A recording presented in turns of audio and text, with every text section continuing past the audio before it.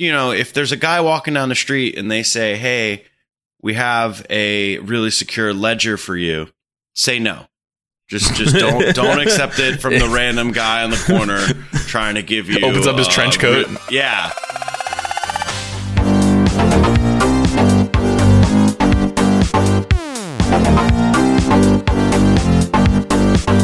All right. Hello, everybody, and welcome to the Crypto Basic Podcast. It's Flagship Friday, and I'm here with my co-host, officially promoted some time ago, Adam Levy. Hello. It's just me and you today. Yes, it is. Glad to be here. We don't have any Kareem, and we're going to talk about why we don't have any Kareem in a second. What is this? Today is Flagship Friday. Flagship episodes are where we discuss all the news, current events, goings on in the crypto community that happened in the previous week. The Crypto Basic Podcast was founded to give the crypto community a place to learn about their favorite projects from a perspective that doesn't require technical knowledge or any deep understanding of mathematics or really anything in life. So we keep it basic. And this is our 69th Friday in a row without missing a single Friday. Flagship 69. So I have a theory, Adam. Yeah, yes. Kareem is always like trying to be proper and shit. Sure. Yes, he's a proper man. He found out that this was episode 69. And he knew that I wouldn't be able to keep it together if I found out that it was episode 69 and I would have to be making jokes. And he just didn't want anything to do with that. That's my theory. And he made up some stupid thing about going to Aruba. But I'm pretty sure he just didn't want any association with his name and the number 69. Had I known it was 69, I don't think I would have hopped on too. This is something that just came up. You didn't tell me at all. You kind of sandbagged me. Now I have to deal with all the jokes. Yep, you and I are going to do a 69 together. Just us, without Kareem. I always thought my first 69 experience would involve him. All right. So before we go on, we're going to change the format a little bit today, not like forever, but we have a main story. We're going to talk about the Binance DEX today. Basically, I tried to start researching it a little bit and then did damn near an entire 101 on the episode, but not enough to actually do a full 101 on Binance, but not enough to actually do a full 101. So we're going to hit the stories of the week and then we'll finish up with Binance being our primary story. And if you want to know what else we've released, we talked to Anthony Lusardi earlier in the week. He is formerly with the Ethereum Classic Cooperative. Now he's just doing some freelancing. And we sparked a little bit of a discussion in the Discord based on some of his comments on Bitcoin Cash. So we'll see how that plays out with the back and forth.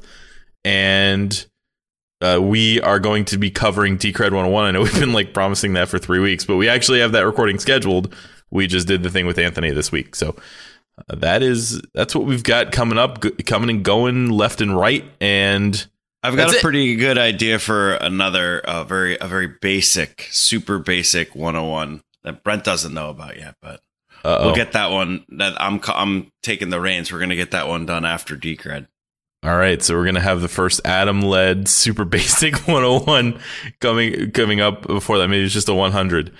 All right, so since Kareem's not here to tell me to do the rapid fire, why don't you tackle our rapid fire section for the stories this week? All right, Brent. So the first rapid fire piece is Yelp added a filter for whether a place accepts cryptocurrency or not. And I think it was a user on Reddit just posted, hey, look, there's a filter for this. And the picture, it's only a screenshot. It's not like an article or anything.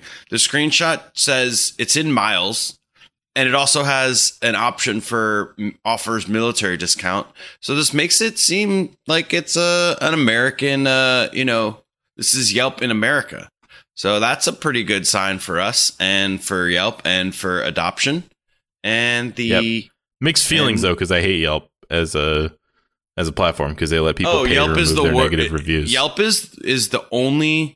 I don't know how they have been able to be as big as they are with how bad Yelp is. I constantly am on it and never get what I actually want out of a search. It's usually it's just the same restaurants over and over.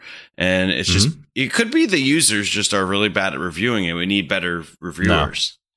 No, it used to be good. You either die a hero or live long enough to see yourself become the villain. I mean, they were great, and then they're like, hey, we've got this other revenue stream where we can just have people pay to get rid of negative reviews. So what happens is the restaurants with the most money who can pay to advertise with Yelp or whatever the hell they do, they get moved up in the rankings, and Yelp's not good anymore. I pretty much exclusively use Google reviews now. And yeah, Eater's anyway, good too. Still anyway, good. Next one. Brent, you want to chat a little bit about Brave?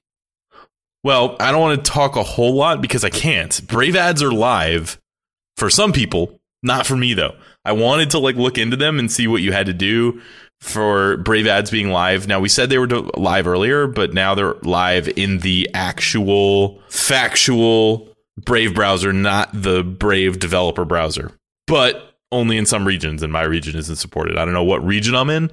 I don't know if it's the Texas region or if it's the US region or what, but Brave ads are kind of live. All right.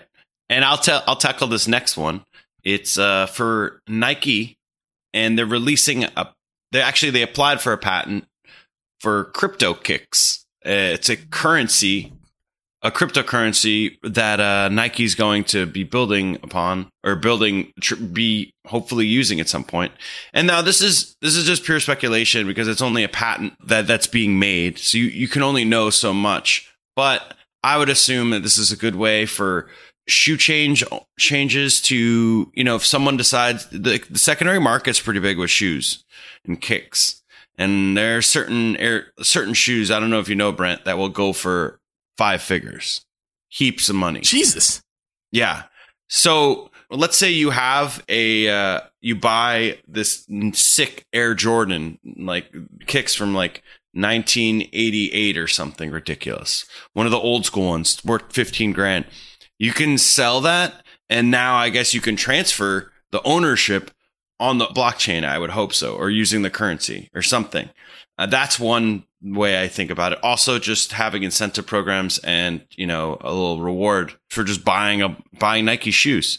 And every time I say kicks, it feels so kind of awkward, but like you're 10. Yeah. Nice kicks, man. I really like your kicks.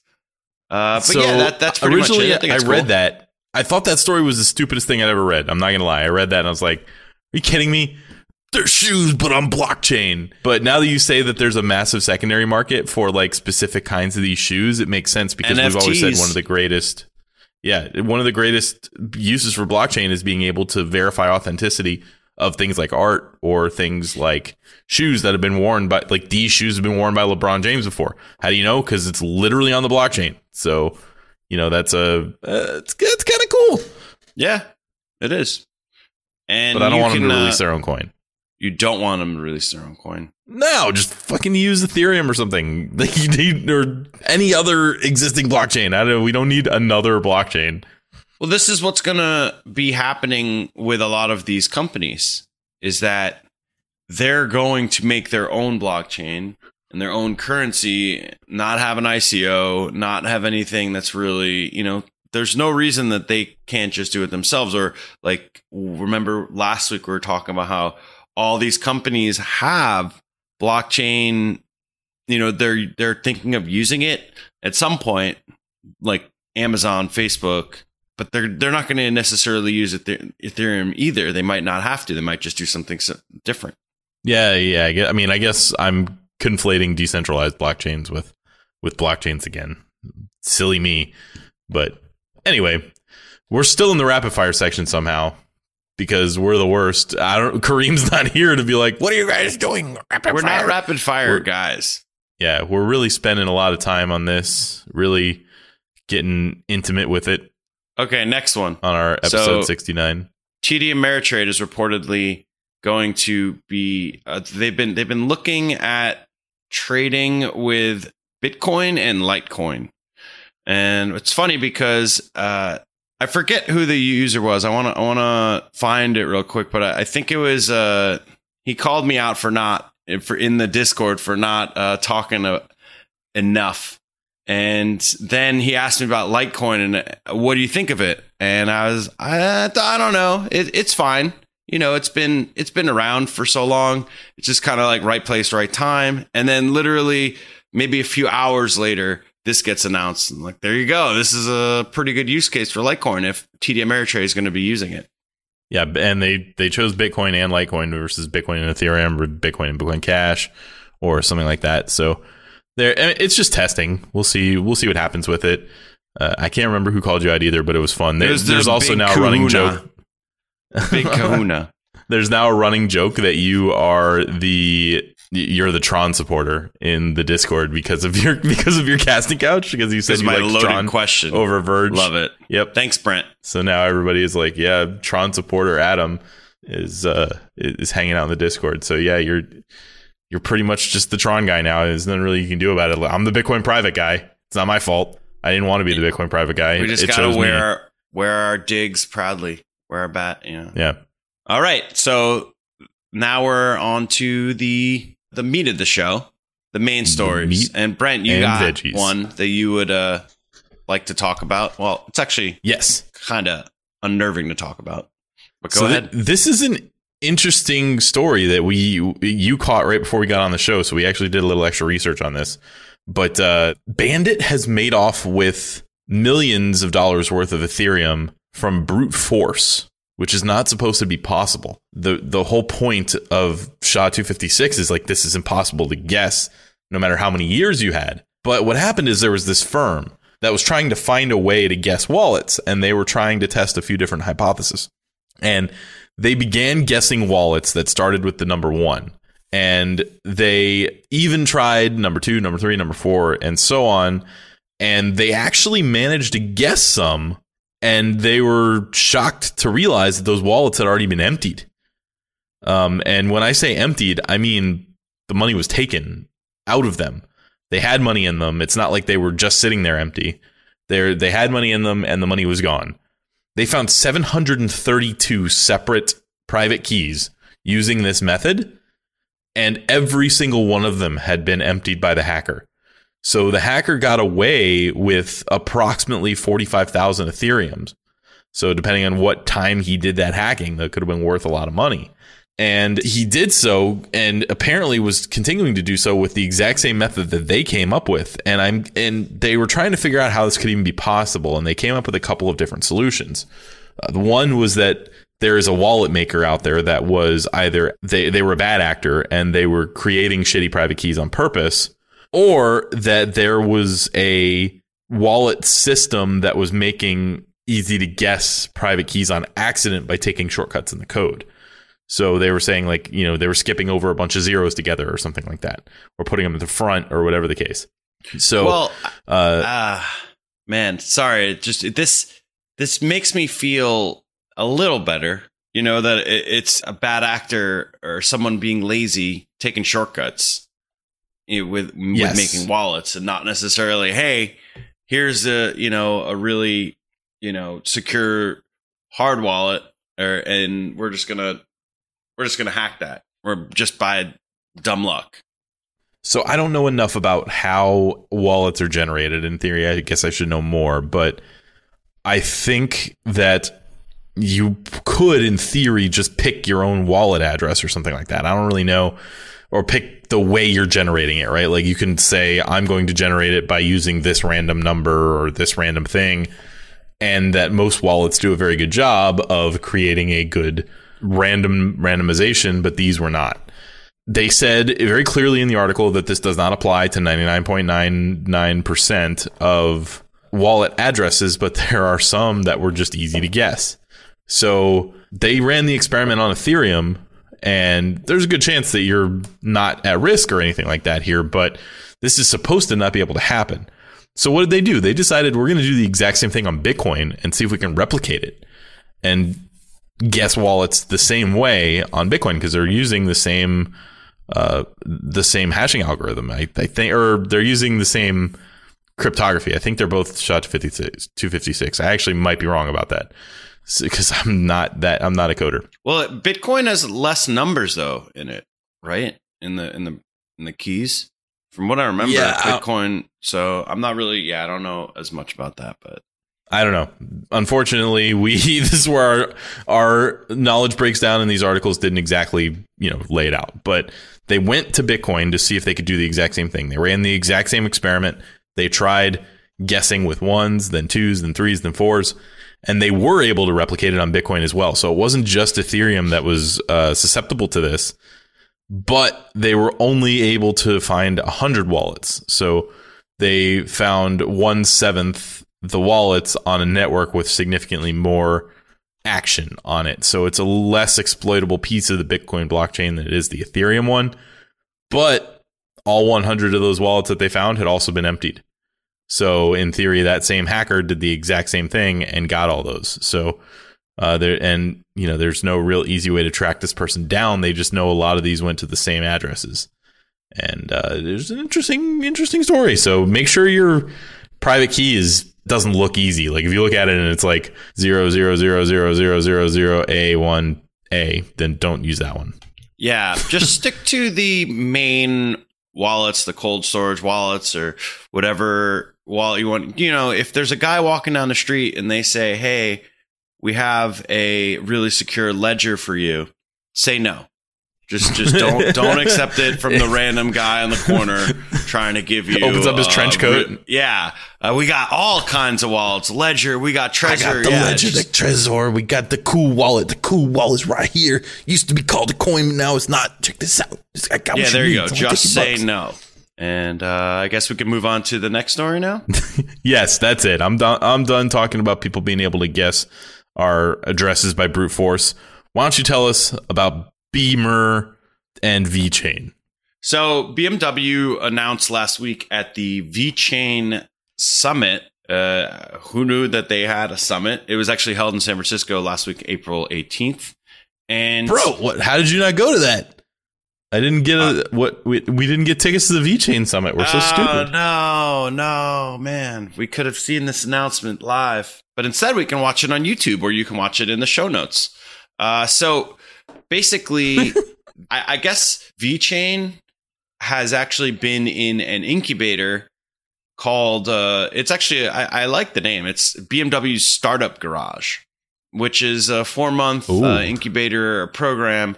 And they test it out in there. And then once it gets past that, they kind of are like, okay, well, this, has a use case that this seems to work. So we're going to move forward with it. So they're past that now, and they announced that they're using this thing called Verify Car, and it's going to be powered by VeChain on the VeChain Thor blockchain.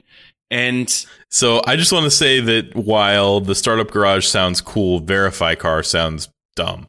Continue. Yeah, whatever. It sounds simple. Startup Garage is trying to entice, young Generation Z and millennials in. Ooh, that sounds cool. Verify Car is like, hey, guy with, a really nice Beamer who's 60. Here, you can have whatever. Anyways, so I'm cutting my own thought off.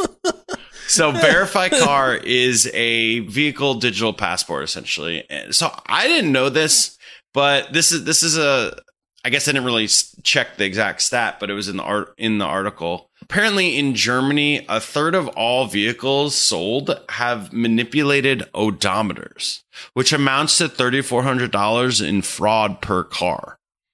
So, Jesus, yeah, that's a lot of money. When let's say, I don't know how many vehicles are sold. It's probably somewhere in the hundred thousands per year, right? I don't know if it's a million, but if it's 300,000 times 3,400, or sorry, if it's like 300,000 vehicles, then it's 100,000, because that's 1/3 times 3,400. That's a lot of money that is now being manipulated. Well, we've a live look at the math of the best poker player I know, ladies and gentlemen.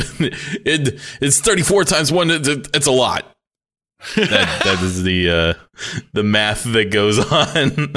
Well, I was just trying to break it down. I think we all get that it's what is that, 34 million, right? It's a lot, Adam. That's it. It's a lot. I don't know how much it is, but it's a lot. Now let's keep going. No more math. No, it's a lot. No, it's you got me sidetracked. It's 340 million. See, I'm bad with the zeros. Anyways, so Verify Car is, I mean, I think it's a good idea.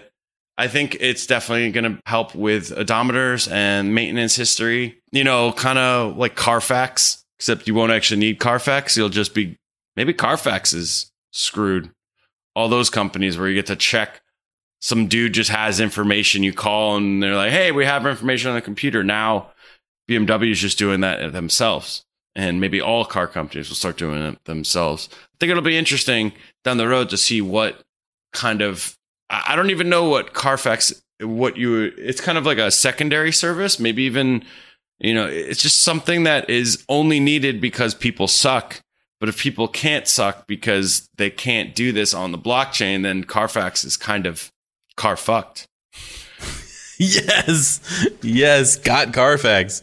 So Carfax does suck. You have to pay for this report on your car, but you have to pay because they're the ones that have the database. They're the ones that get the things reported to them, completely centralized, and they don't really have a competitor as far as I know. So if you can just have all your maintenance records on a blockchain instead of having to keep the fucking receipts, I don't know why we're dropping so many F-bombs. Thanks, Carfax.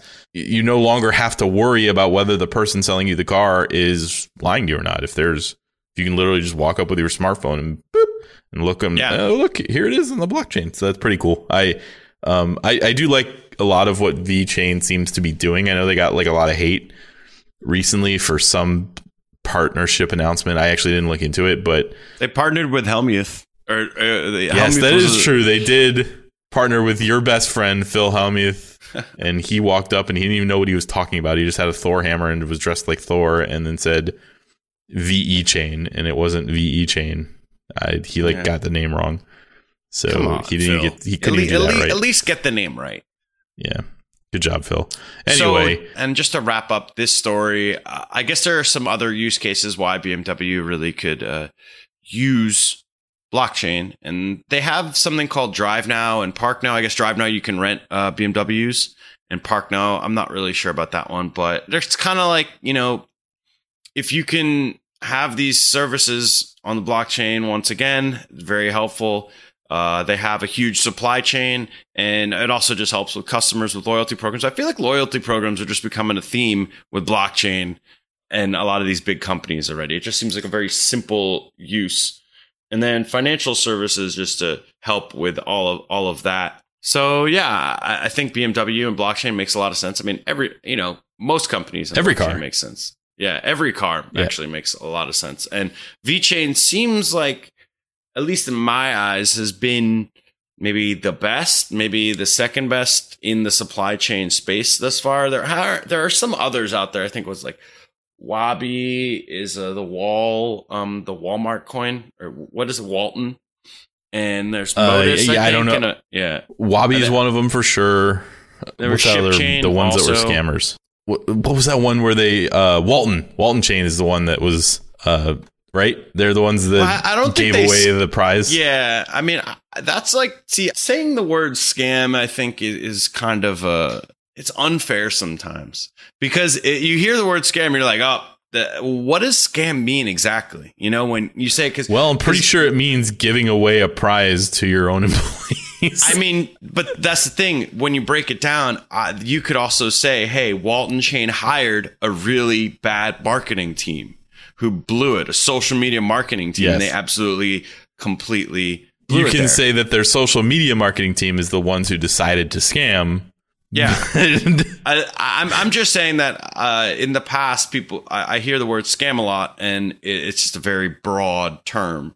So as far as we know, that is what Walton Chain did, it seems. And maybe there's other things that have happened, but this isn't necessarily me defending or against them. I'm just saying that, you know, it's like, it seems like they're still in the space. So there's I think there are about 5 that I know of that are supply chain coins. And it seems like a very, very big, good use case for blockchain. One of the best ones, I think. Yeah, honestly, I've been looking for a blockchain coffee for some time to basically sell, you know, because I work with a company called Wild Foods, and we have a few different coffee chains, and we're always really worried about our suppliers and making sure the suppliers are like high quality and all that stuff. So if there was a coffee bean that farm to table was tracked by blockchain, I think it would be really cool, and it would be a good example of a product that we could sell. We could call it a basic bitch coffee, or just basic coffee, or basic beans. Basic beans. There we go. Basic beans. That's pretty good. And we'll replace like the little Bitcoin logo in our logo with like a coffee bean. There's actually, I just Googled it. There is IBM apparently made a partnership with a company called, it's actually the Blockchain Bean, and it's called the Brooklyn Roasting Company. So they're trying to bring transparency from farm to cup. So maybe you should look into that. Yeah, maybe we'll reach out to their suppliers and look for the basic brew or whatever we decided coming soon. Oh, man. So moving on to the next story. Brent, you have something to talk. I mean, you love talking about Samsung, so let's let you do that. Samsung. Yes. So Samsung has been doing a lot of blockchain signaling lately, in addition to what they put in their phone, where they put that key store in there. And originally, I couldn't figure out how to get it to work. And I like to think of myself as reasonably tech savvy. So not figuring out how to get it to work was kind of a punt on their end. Now, I did figure it out eventually, and it's fine. I mean, it's not anything special. I would prefer to use like the Engine wallet or something like that. But Samsung is also making a few other moves to try and improve this. So number one, they are developing an Ethereum-based blockchain on their own end. They have an entire blockchain research firm. They started about a year ago. They are basically either creating a private chain based around Ethereum, or they're creating a side chain that's linked to Ethereum. They aren't necessarily making Samsung Coin, but they do want to have some sort of a private blockchain. We don't know any rumor or any news other than that. Everything else is pure speculation, but they have said they're interested in having a private blockchain related to Ethereum. Also, they just invested $2.9 million into Ledger, like the actual Ledger company that the Ledger company that releases the Ledger Nano S. And of course, if you're interested in grabbing your own copy of a Ledger Nano S, please check the show notes. We have a referral link that you can click on and go ahead, and we get like $12 or something like that when you do it. It has been basically our number one moneymaker on the show. So please, other than our Patreon, which is great. So please check that out. And yes, yet another reason to grab a Ledger and not from the guy on the street selling hard wallets. Yeah, that guy on the street is selling shitty ledgers that he didn't even get a referral for. They're fake. They're going to steal your money. Ours are coming directly from the factory, ledger to table for you. Okay. So anyway, they've clearly heard the rumor that their wallet sucks, and I'd like to think that they heard it from me. So they listened to our flagship where we talked about them, and they're like, oh my God, Brent Philbin from the Crypto Basic podcast thought our wallet was terrible. Let's invest in Ledger. So this gives Ledger a $290 million valuation. So it sounds like they got around 10%. I don't really know, but it is cool nonetheless. So Samsung is continuing their foray into blockchain. If I was a betting man, I feel like they would probably end up working with Icon if they were going to end up doing one of these Ethereum-based blockchains, because Icon is still on the Ethereum net, or no, they might be on mainnet. I don't know.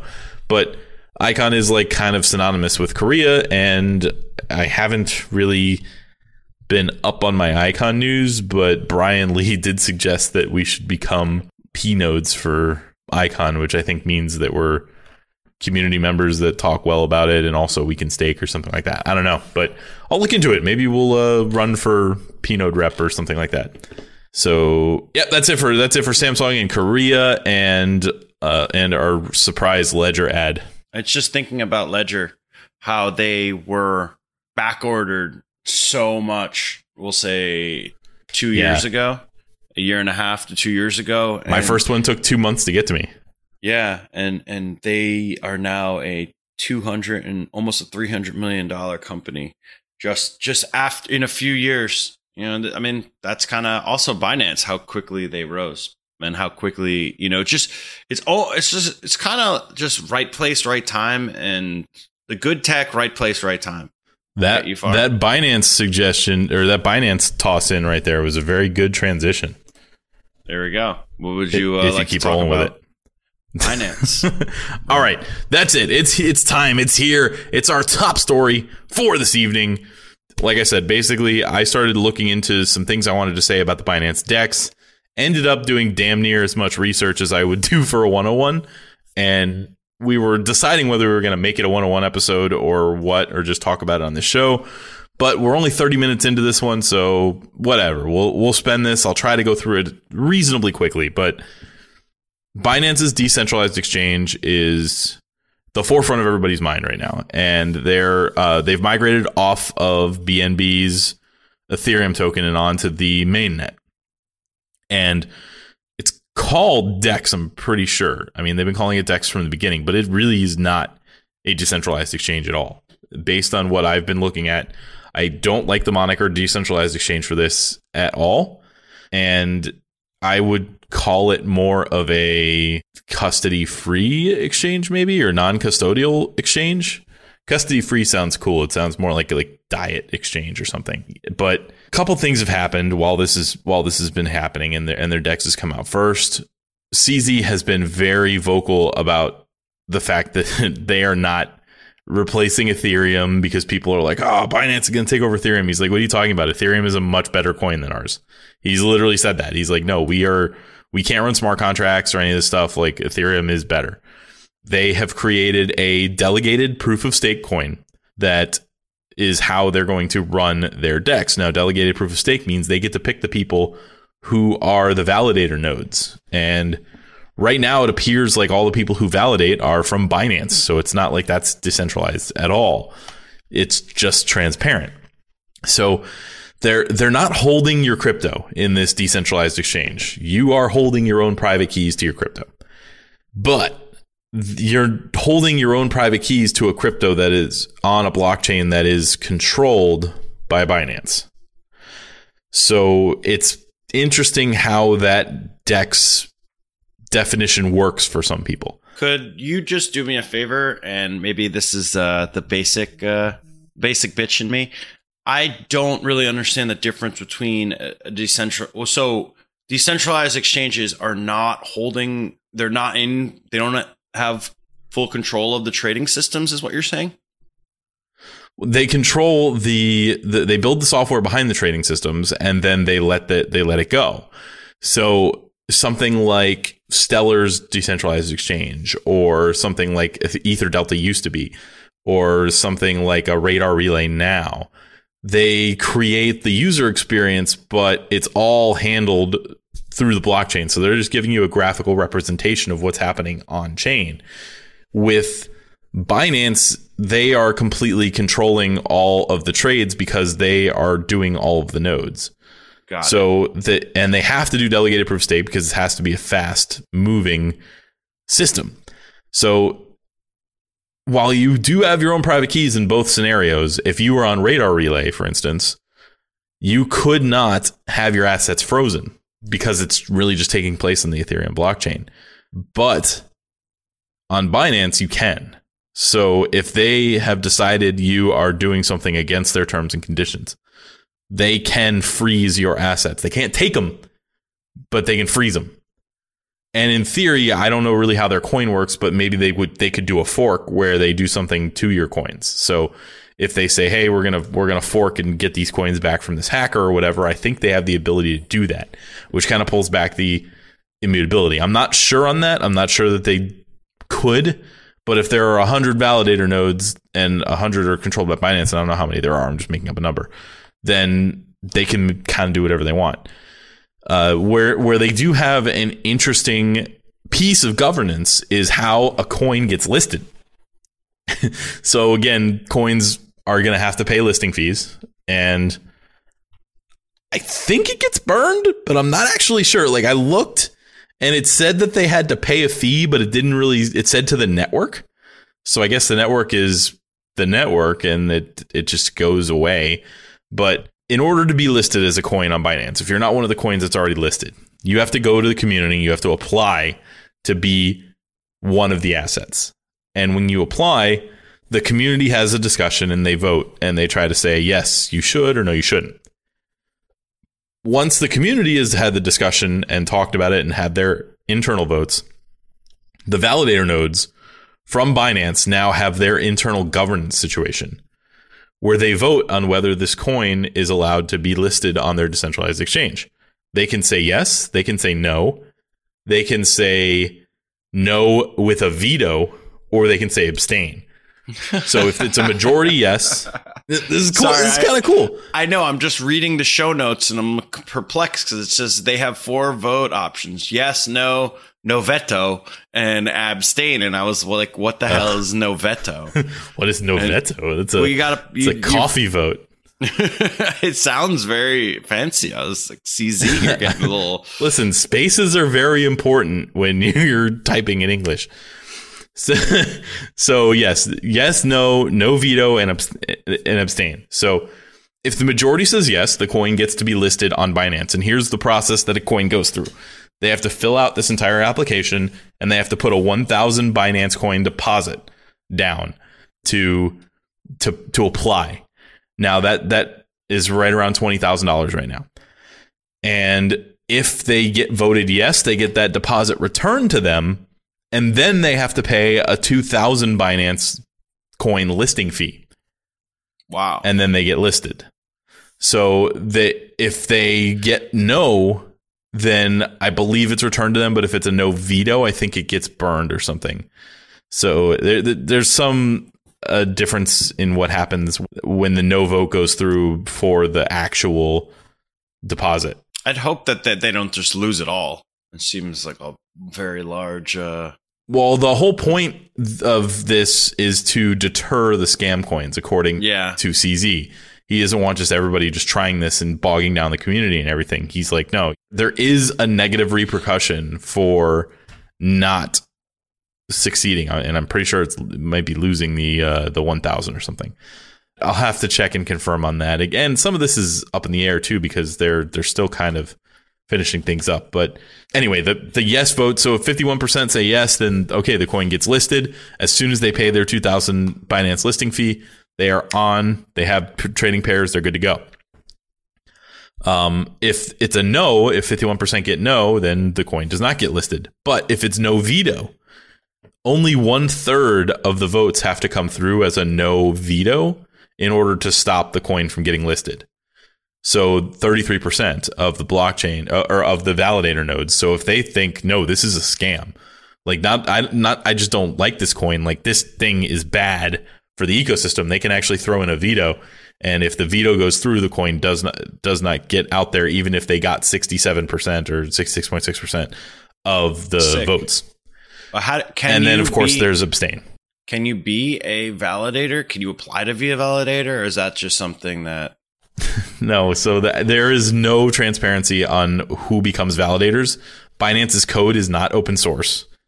So they are very, very centralized here. It's not a decentralized exchange at all. It is not a decentralized exchange at all. It's touted as that.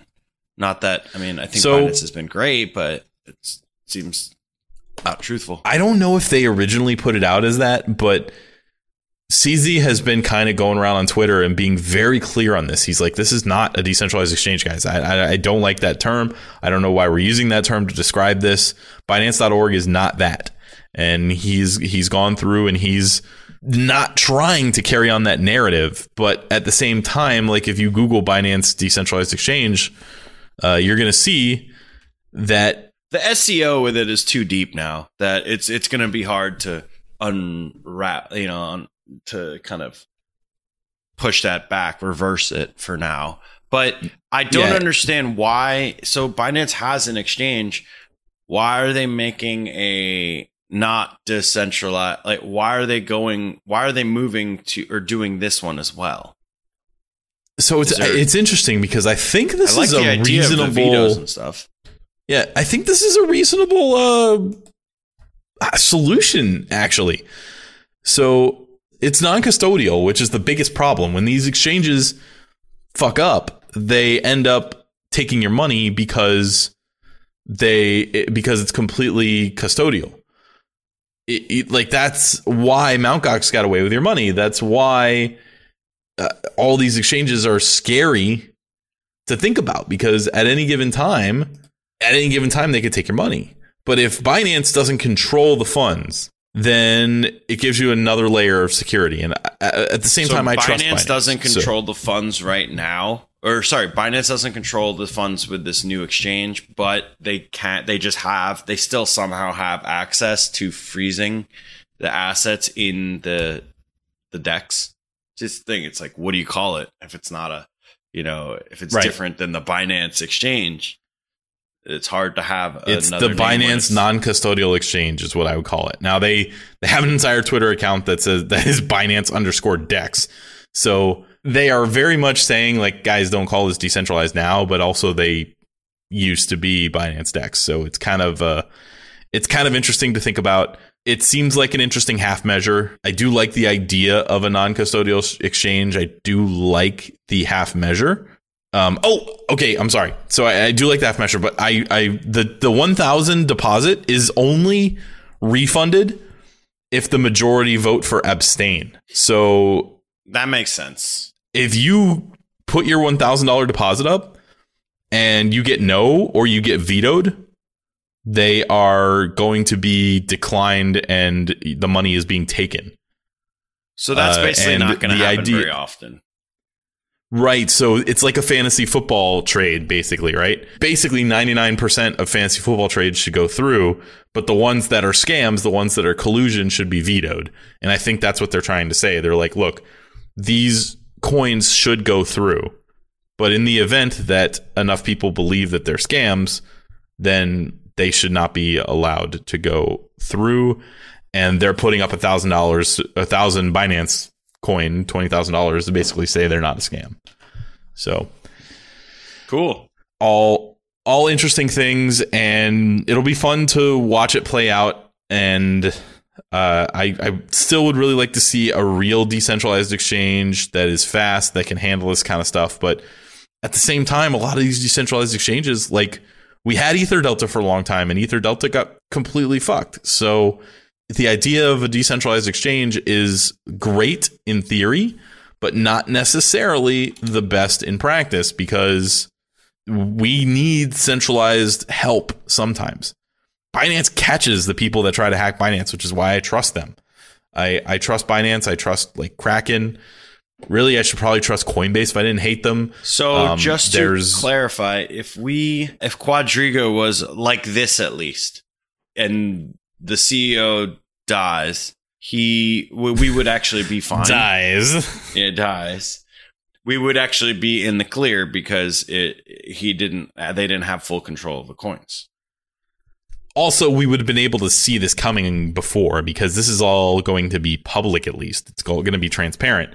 What happened with Quadriga happened because we didn't know what was going on behind the scenes. The CEO was handling everything. He was commingling funds.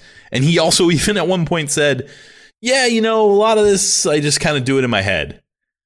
And it's like, wait, what? What do you mean you do it in your head? Like, you don't use, like, QuickBooks or anything? Like, it's fine to commingle funds, I guess. I mean, you shouldn't, but if you do, at least it should be tracked on some accounting software, right? Yeah. And he didn't even have that. So there was no transparency. There was no clear way to see where the funds were. If the Binance CEO here decided he was going to be the Quadriga CEO, he would have had to do a lot of planning that would have signaled to the community what was going on a long time before he faked his death. And as actual Binance, they could do that right now, depending on what their internal controls are. But as Binance DEX, they could not without it being very clear that they were fucking with the code. So the validators would all have to be on board with it. The person would have to be hiding the funds and doing so in such a way that the community didn't notice. So in theory, this is a step against that.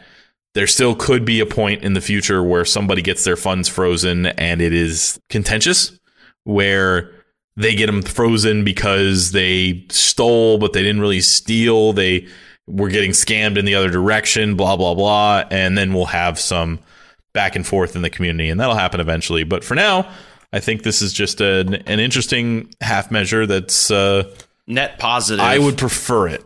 Yeah. So they're getting a lot of hate because they screwed up in calling this a DEX, and it's deserved. They should get hate for calling this a DEX. It should not be called a DEX. It should be called something else. Their Twitter handle should be changed, and I really think that they need to do more to get the message out that this is not decentralized. I agree.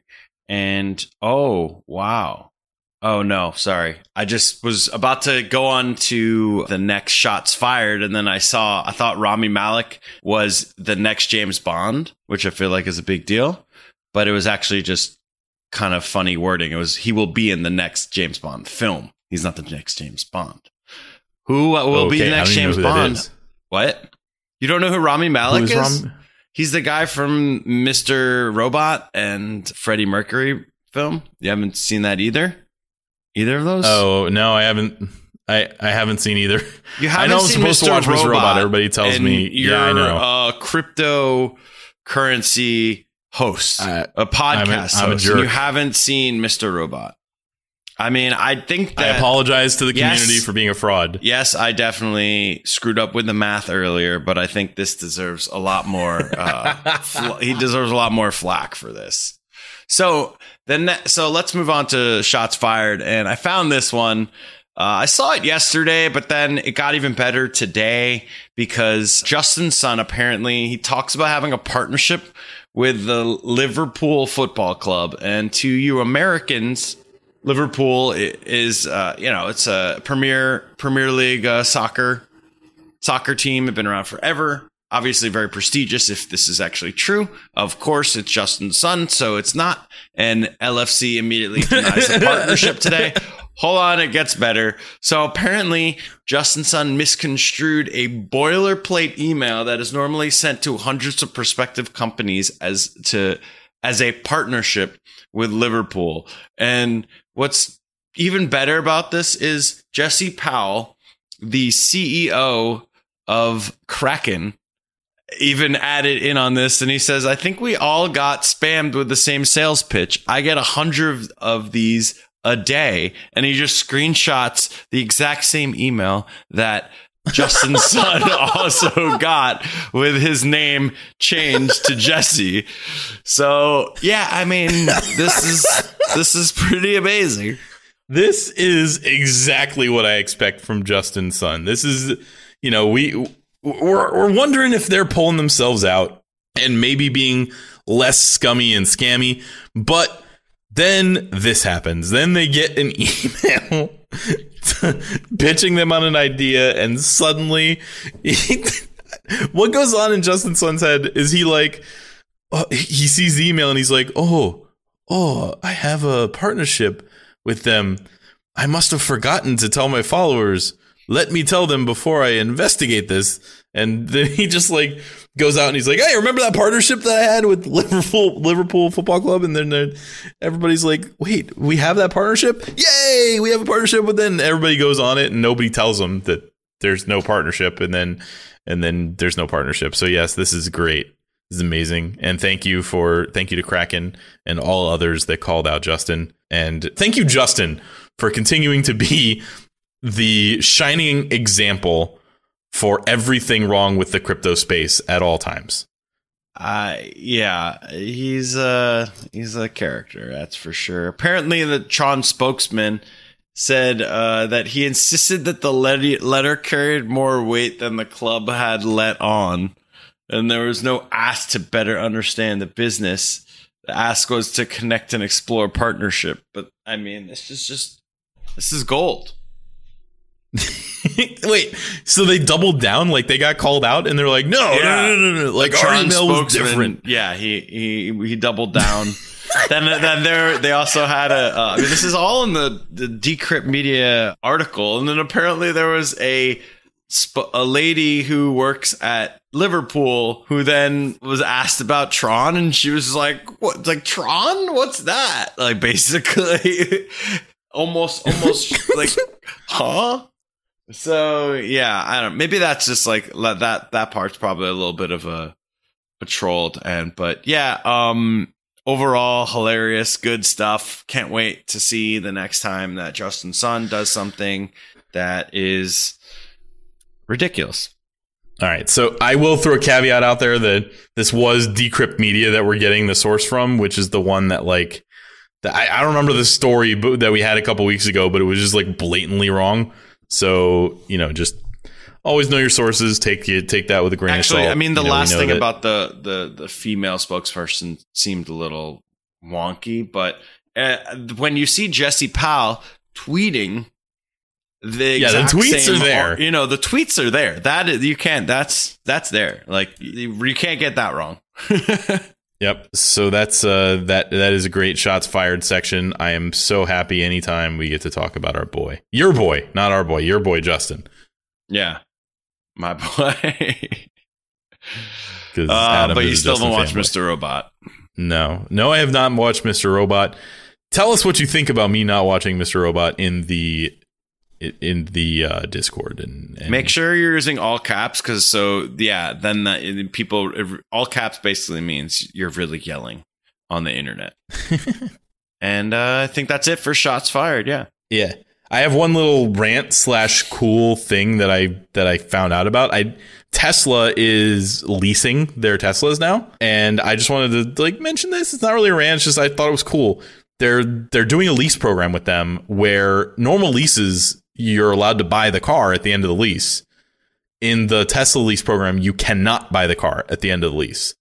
They're leasing them to you, and you can only give it back at the end. And the reason for that is they want to use the cars as money generators for 3 years while they get their self-driving taxi program ready. And at the end, they want to recall the cars, basically, get them back and use them as a fleet of driverless taxis for Uber or whatever the case, whatever they end up partnering with. They think that 3 years is about the time frame. So yeah, they're literally like, yep, we'll lease these to you, but you have to give them back to us. And that starts next year too, right? It's soon. I might mean now. I saw 2020, I think. Yeah, I don't know. I didn't get an article or anything. I just remember talking about it, and I thought it was pretty cool. Yeah, I don't have enough money to lease a Tesla. It's $1,000 a month or something. But I was like, you know what? Just another thought that no other car company would ever come up with, which is let's change the way leases work. Let's go down to a lease base and be like, well, do we have to let them buy it at the end? No, we can change that contract so that they can't do that. And let's leverage that for us. Give somebody the ability to have one of our amazing cars, make them a customer for life. They'll buy one of our amazing cars when they're done with their lease. And also, we get our car back. How great is that? All right. Anyway, finally, I want to talk about Patreon because it is the last flagship Friday of the month. And that means it's time to give credit where credit is due to our Patreon subscribers, the ones who are keeping us afloat. Please help us out with Patreon if you hadn't considered. It's great. Our minimum pledge is $1 an episode. And if you go on there and the first time you are actually charged for your $1 per episode or more Patreon subscription, then you get a Crypto Basic engine token that is specific to Crypto Basic Patreon members. There were only 100 made. There will never be any more. A decent amount of those have been given out. And if you become one of our first 100 Patreon members, you will get that. If we end up making more of them, we're not going to be able to make that same token. We'll have to make a different one. So right now, round one has 100 of those tokens. Each one includes 5 engine. So if that moons, then it's just pretty much a free roll for you anyway. And the last flagship of every month, we talk about the Masternode and SecureNode members of the Patreon. Those are the people who donate either $5 or $2 per episode, respectively. So let's give recognition to them one more time. Simon Gordon, The Bigger Boat, Rob Laverty, Andrew Giles, and Marcel Bozio are all of our Masternode contributors. And then we also have Stephen Francis Stapleton, Jeff the Z-Man, Amaya Vaidya. God damn it. I keep remembering. That's Degenerate Brahmin. I need to remember to ask him how to pronounce his name properly. And of course, finally, Disdangus Inyanus. So he changes that name every now and then to make sure we do that. It's Dingus69 from the Discord if you're interested in trying to figure out who that is. Quality. So that's it. Thank you guys again. Yeah, no, definitely a quality troll. I agree with you 100%. Continue to put your name in there as a troll name. We will read it out at the end of every month on the last flagship Friday. And all right, that's it. We have completed the episode that when we got on, we swore we were going to keep under 45 minutes. We are now coming in at an hour. And we would like you to join the conversation in the Discord. The link to that is in all of our show notes or on our website. Just pop in there. There's hundreds and hundreds of members in that Discord that are all chatting it up. It's not scammy. It's not scummy. We have a really, really good community. They talk to each other about different processes. They even have arguments, but the arguments always end up civilly, and everybody really appreciates everybody else. So it's a great community. Rate us on iTunes, and then follow us on Reddit. Crypto Basic Brent's my account on Reddit. And of course, Adam, what are we not? We are not financial advisors, and I don't know, or we are idiots. I think that's what Brent always says. I'm not sure the rest of it. I think Brent should say the rest before we head on out. Yeah, tell your lawyer we're not interested. No, we're idiots. We are not financial advisors, and we suggest that you do your own research on all of this stuff. All investments have inherent risk. Do not lose any more than you can afford to lose. Do not risk any more than you can afford to lose. Don't do something Doug Polk. I don't know. All right, that's it. So for the Crypto Basic Podcast, I've been Brent Philbin. I've been joined by Adam Levy, and we are out of here. See you guys.